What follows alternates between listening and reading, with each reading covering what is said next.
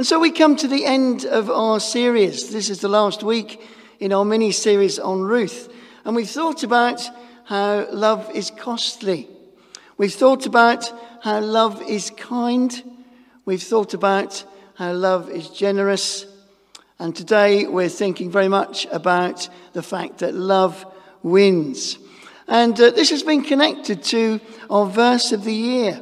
One of our verses of the year in John 13:34 to 35. A new command I give you, love one another.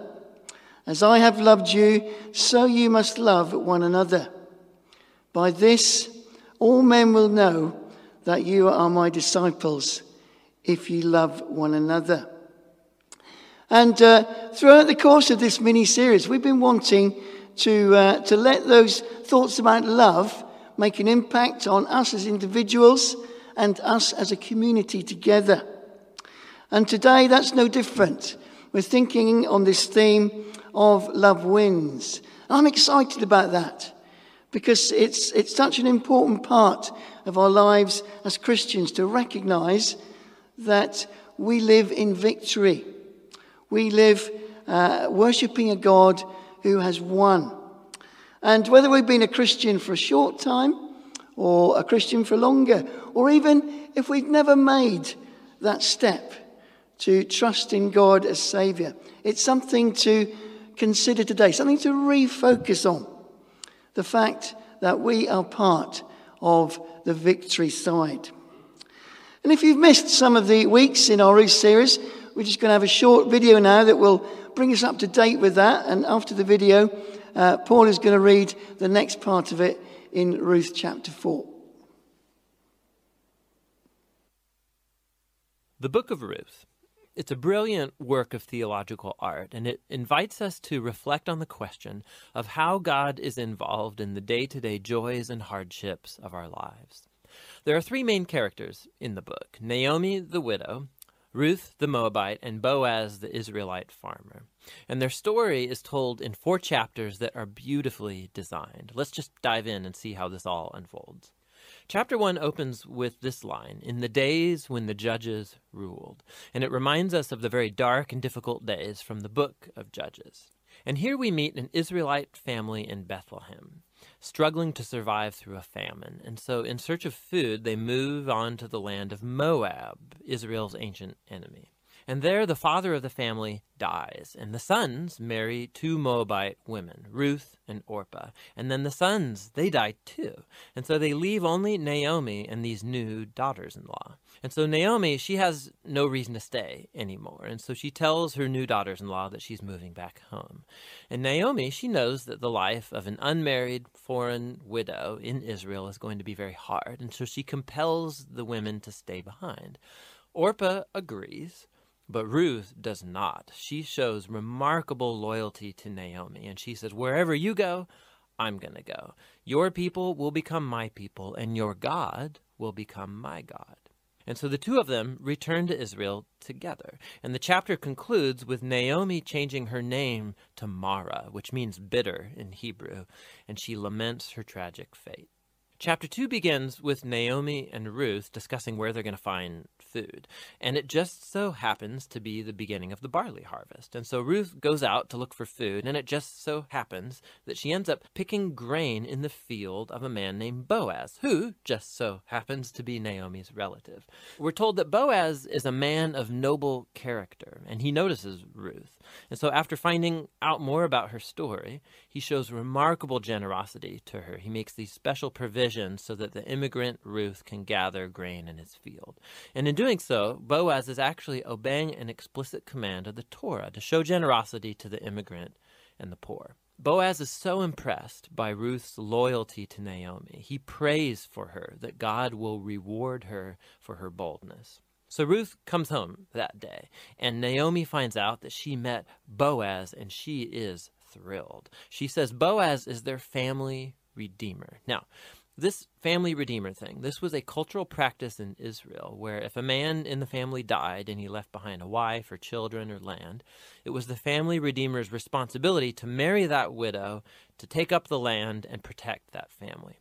So Naomi, she begins to hope that perhaps there might still be a future for her family. Chapter 3 begins with Naomi and Ruth making a plan to get Boaz to notice their situation. So Ruth is going to stop wearing clothes of a grieving widow, and she's going to show signs that she's available to be married. And so Ruth goes to meet Boaz on the farm that night. And as she approaches, Boaz wakes up and he's totally startled.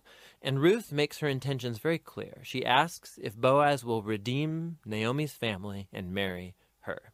Boaz is once again amazed by Ruth's loyalty to Naomi and her family, and he calls Ruth a woman of noble character. It's the same term used to describe the woman of Proverbs 31. So Boaz tells Ruth to wait until the next day, and he will redeem both Ruth and Naomi legally before the town elders. And so the chapter ends with Ruth returning to Naomi, and they marvel together at all of these recent events.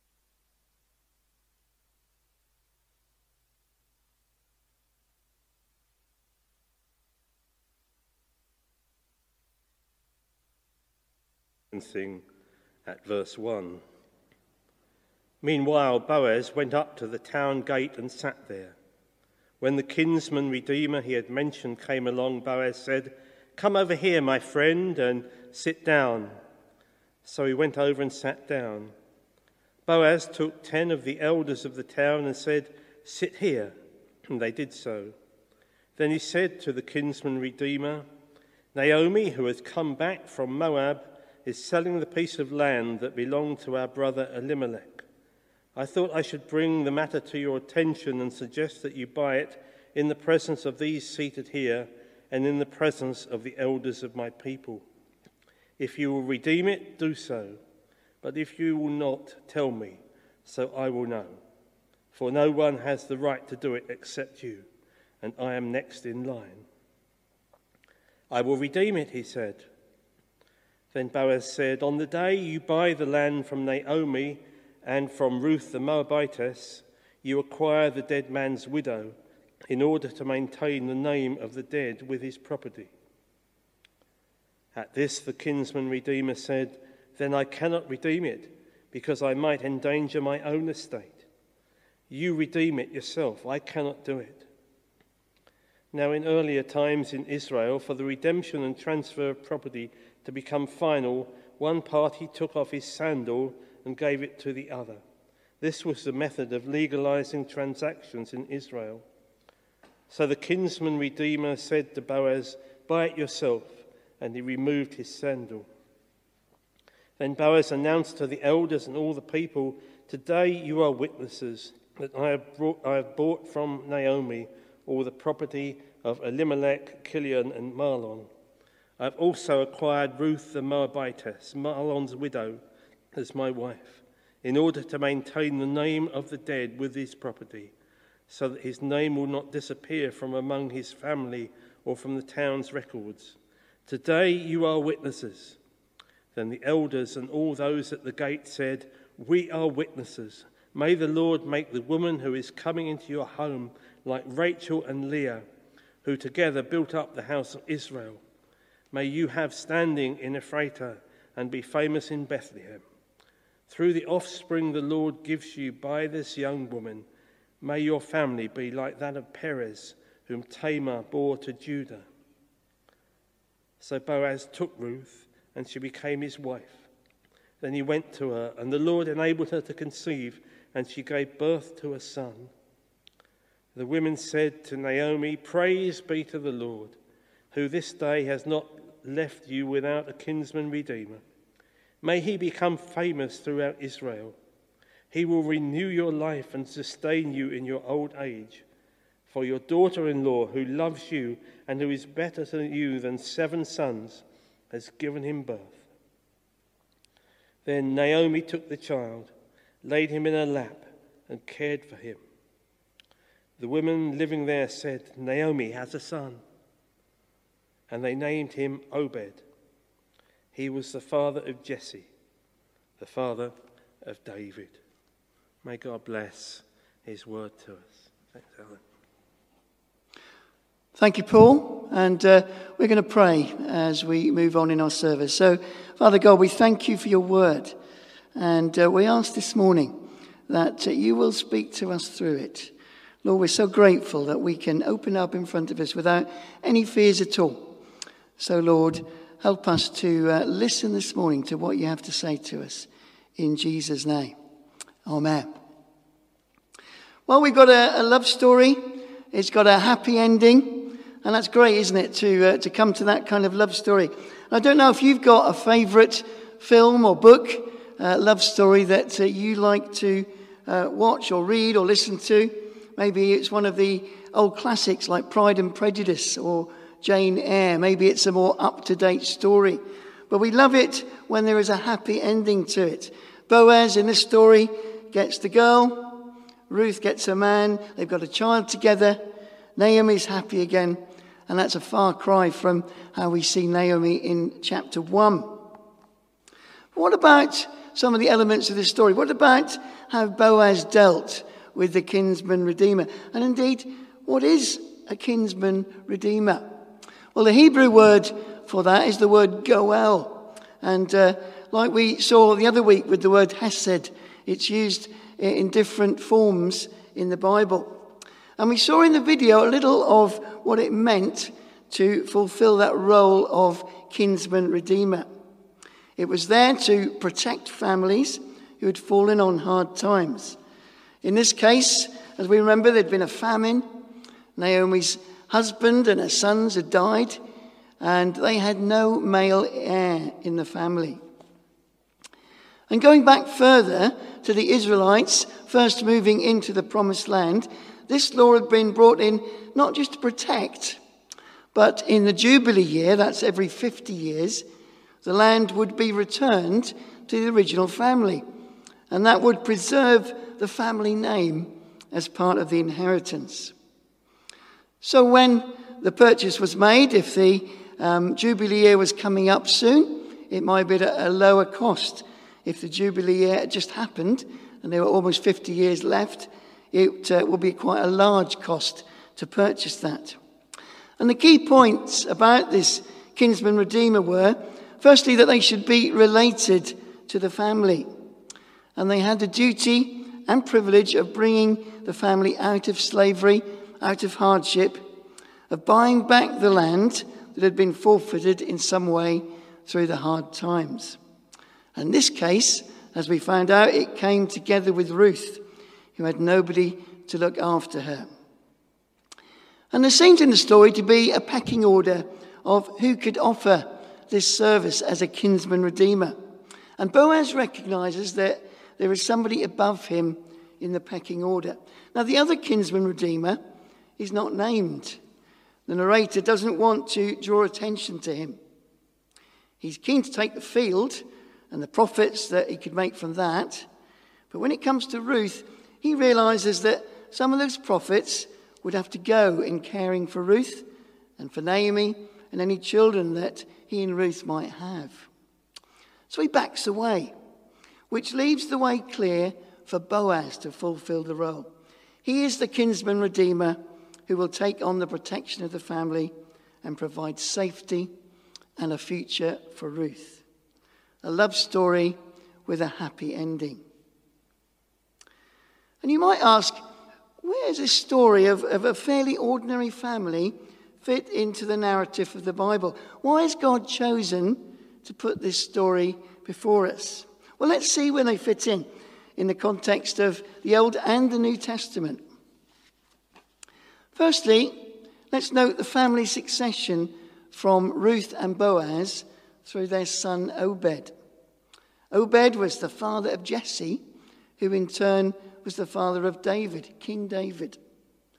And we know that it's an important part of the Bible's genealogy that Jesus was also part of the family of David.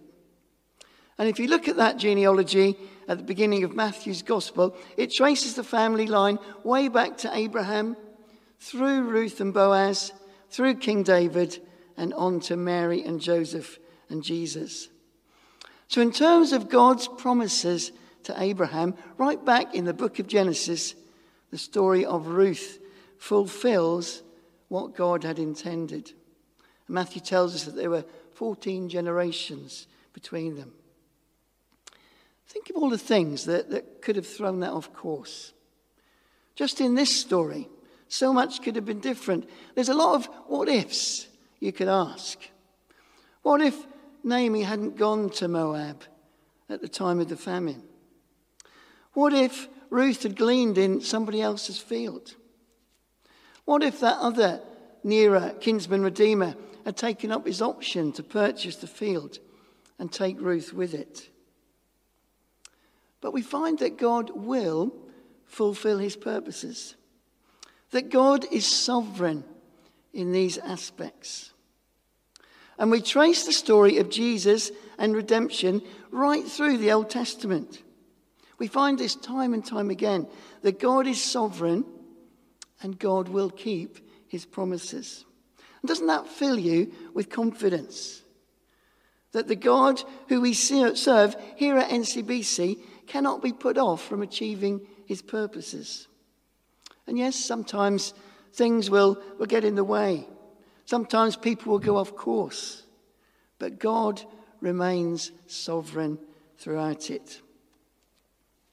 And in many ways, we can see the story of Ruth and Boaz as a foreshadowing of the story of Jesus. Boaz was the kinsman redeemer, the Goel for Ruth. Jesus was the kinsman redeemer of humanity and the world that God created. Now, we said that a kinsman redeemer needed to be a family member. And God came to earth to be part of the human family. He became a man in the person of Jesus. And that was the only way that God's purposes could be fulfilled. For it to be through a man, through a human being. For a human to pay the price. And Jesus was that person. He became our kinsman redeemer in order to save mankind. We saw that the kinsman redeemer was able to buy the family out of slavery. And Jesus paid the price to redeem mankind from being slaves to sin. You think about that word slavery and being a slave to sin. Paul in Romans 8 describes some of what that means. Those who live according to their sinful nature have their minds set on their natural desires. But those who live in accordance with the Spirit have their minds set on what the Spirit desires. And sin is the desire to follow worldly aspirations and leave God out of the equation. And people often talk about whether a certain action is sinful or it's not sinful. Is it okay to do this? Is it not okay to do that? And sometimes, unless God's word forbids something, it's not as simple as that. So the root of it all is whether God is part of someone's life. God is part of your life. Whether God is part of my life. Is God part of the equation in your life?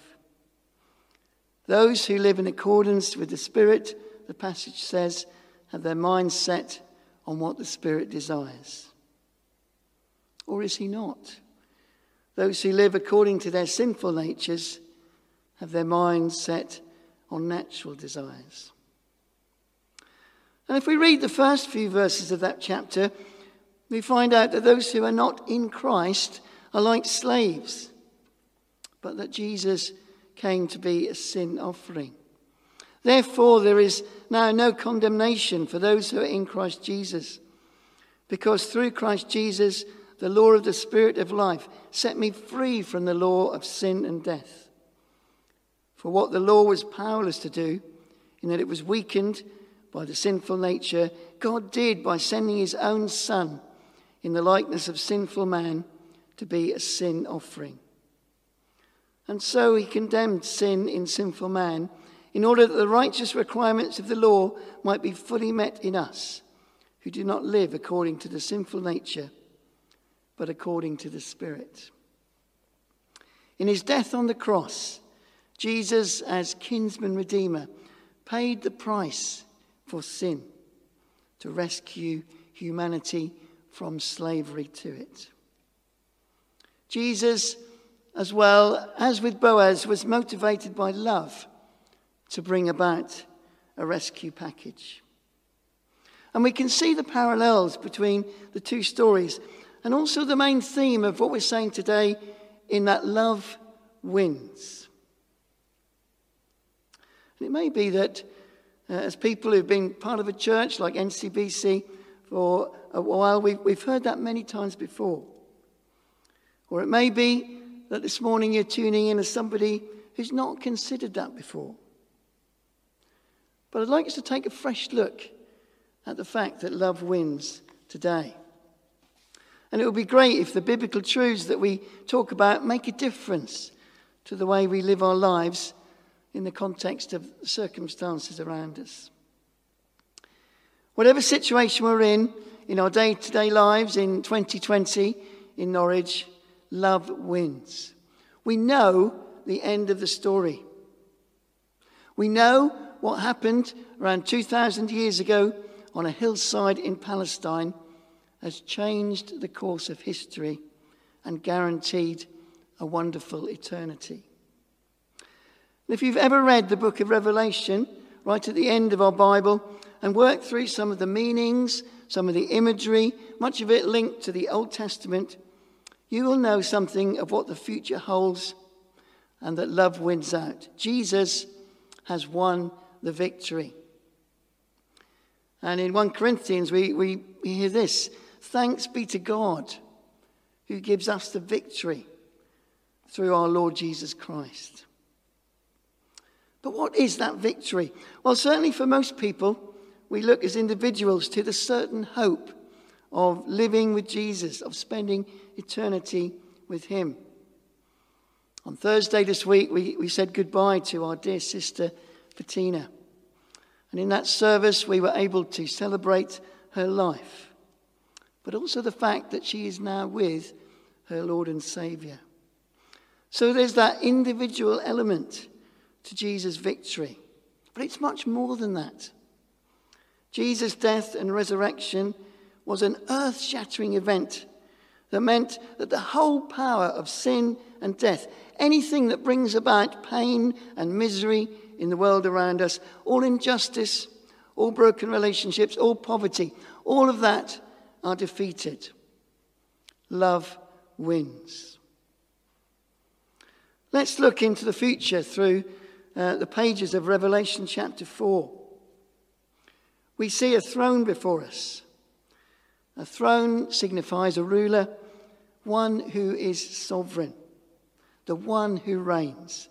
And we get this amazing picture of God on the throne in Revelation chapter 4. It describes him as having appearance of jasper and carnelian. And there's a rainbow resembling an emerald encircling the throne. God is on the throne. God holds the key to the future. God has the victory. And as the book of Revelation plays out, we find out how that victory takes place. So for those who are part of God's family, those who are in Christ, we know that we are on the winning side. How does that impact our daily life, knowing that we are on the winning side? For those who are part of God's family, we know that he sits on the throne and is sovereign. How does that impact our daily life? If God is on the throne, it means that other things are not. COVID is not on the throne. It will be defeated. The economy that we hear so much about is not on the throne. That situation in our lives, that person or situation that causes us grief or sleepless nights at the moment, is not on the throne. God is on the throne. And so often we can get drawn into what Satan wants us to believe about the world around us. Things that can crowd into our lives because it seems that they're taking control of the world around us. But as we've seen in the story of Ruth, God's purposes will not be thwarted. He is in control. And sometimes we feel unable to see through the worries and challenges of our world and recognize that on the other side, there is God on the throne. And around that throne is a rainbow, a sign of God's covenant with the earth and with humanity. So we can set our focus on God. It's very tempting to focus on the things that are wrong, isn't it? Look at Naomi chapter 1. Don't call me Naomi. Call me Mara, because the Almighty has made my life very bitter. I went away full, but the Lord has brought me back empty. Why call me Naomi? The Lord has afflicted me.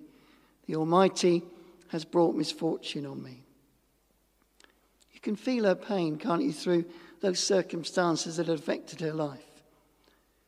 I wonder if she would have been any different if she could have seen how the story played out.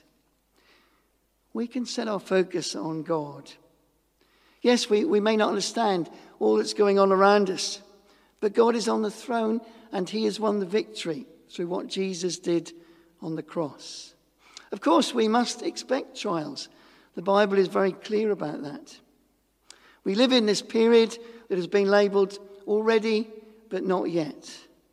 The victory on the cross has been won, but hasn't yet reached its fulfilment. And some have tried to draw a parallel between that already, but not yet, and the events in the Second World War. After the events of D-Day, 6th of June 1944, it became obvious that the Allies would win the war. However, it wasn't until VE Day, 8th of May 1945, almost a year later, that victory in Europe was celebrated. And in that intervening year, there were still battles, there were still casualties, even though it was a case of when the war would end, not if the war would end. So in this already but not yet period, we're still in a battle. Paul's letter to the Ephesians tells us that we need to be equipped by putting on the full armour of God so that we can take our stand against the devil's schemes. But if we're in a battle, we enter it knowing for those in Christ that the victory is won and the victory is secure. If you want to find out more about what it means to be in Christ, our next sermon series, starting in 2 weeks' time, will explore this more fully, and I would encourage you to tune in and listen to that. But just in closing, if we move on one more chapter in Revelation to chapter 5, we have another picture of the throne. This time, there is a lamb looking as if it had been slain, standing in the centre of the throne. And they sang a new song, "You are worthy to take the scroll and to open its seals, because you were slain. And with your blood you purchased men for God from every tribe and language and people and nation. You have made them to be a kingdom and priests to serve our God, and they will reign on the earth." Then I looked and heard the voice of many angels, numbering thousands upon thousands, and 10,000 times 10,000. They encircled the throne and the living creatures and the elders. In a loud voice they sang, "Worthy is the Lamb who was slain, to receive power and wealth and wisdom and strength and honor and glory and praise." Then I heard every creature in heaven and on earth and under the earth and on the sea and all that is in them singing, "To him who sits on the throne and to the Lamb be praise and honor and glory and power forever and ever." And the four living creatures said, "Amen." And the elders fell down and worshipped. Love wins. It was God's love for us in coming to earth as part of humanity, as our kinsman redeemer. It was Jesus' love in going to the cross to secure this victory. And as we live in the already but not yet, we long to live a life of victory with the God of love on the throne. And earlier on, we read some verses from Romans chapter 8. And our challenge this week is to spend some time allowing the truth of God's victory to sink into your life. It may be that you look afresh at Romans chapter 8 and more of that. Verses like, in all things we are more than conquerors through him who loved us. Love wins. Nothing can separate us from the love of God that is in Christ Jesus. Love wins. And that's the message today, that we can live a life of victory. Some of you might remember a song that was written in the 1980s by Graham Kendrick. For this purpose, Christ was revealed to destroy all the works of the evil one. Christ in us has overcome. So with gladness we sing and welcome his kingdom in. And then we used to split into men and women. Over sin, he is conquered. Over death, victorious. Over sickness, he has triumphed. Hallelujah, he has triumphed. Jesus reigns over all. We come this morning in victory and worship a God of love who has won that victory through Jesus Christ. Amen. Father God, we thank you for these words. We pray that by your Spirit they will have an impact on the lives that we lead in victory through Jesus. Amen.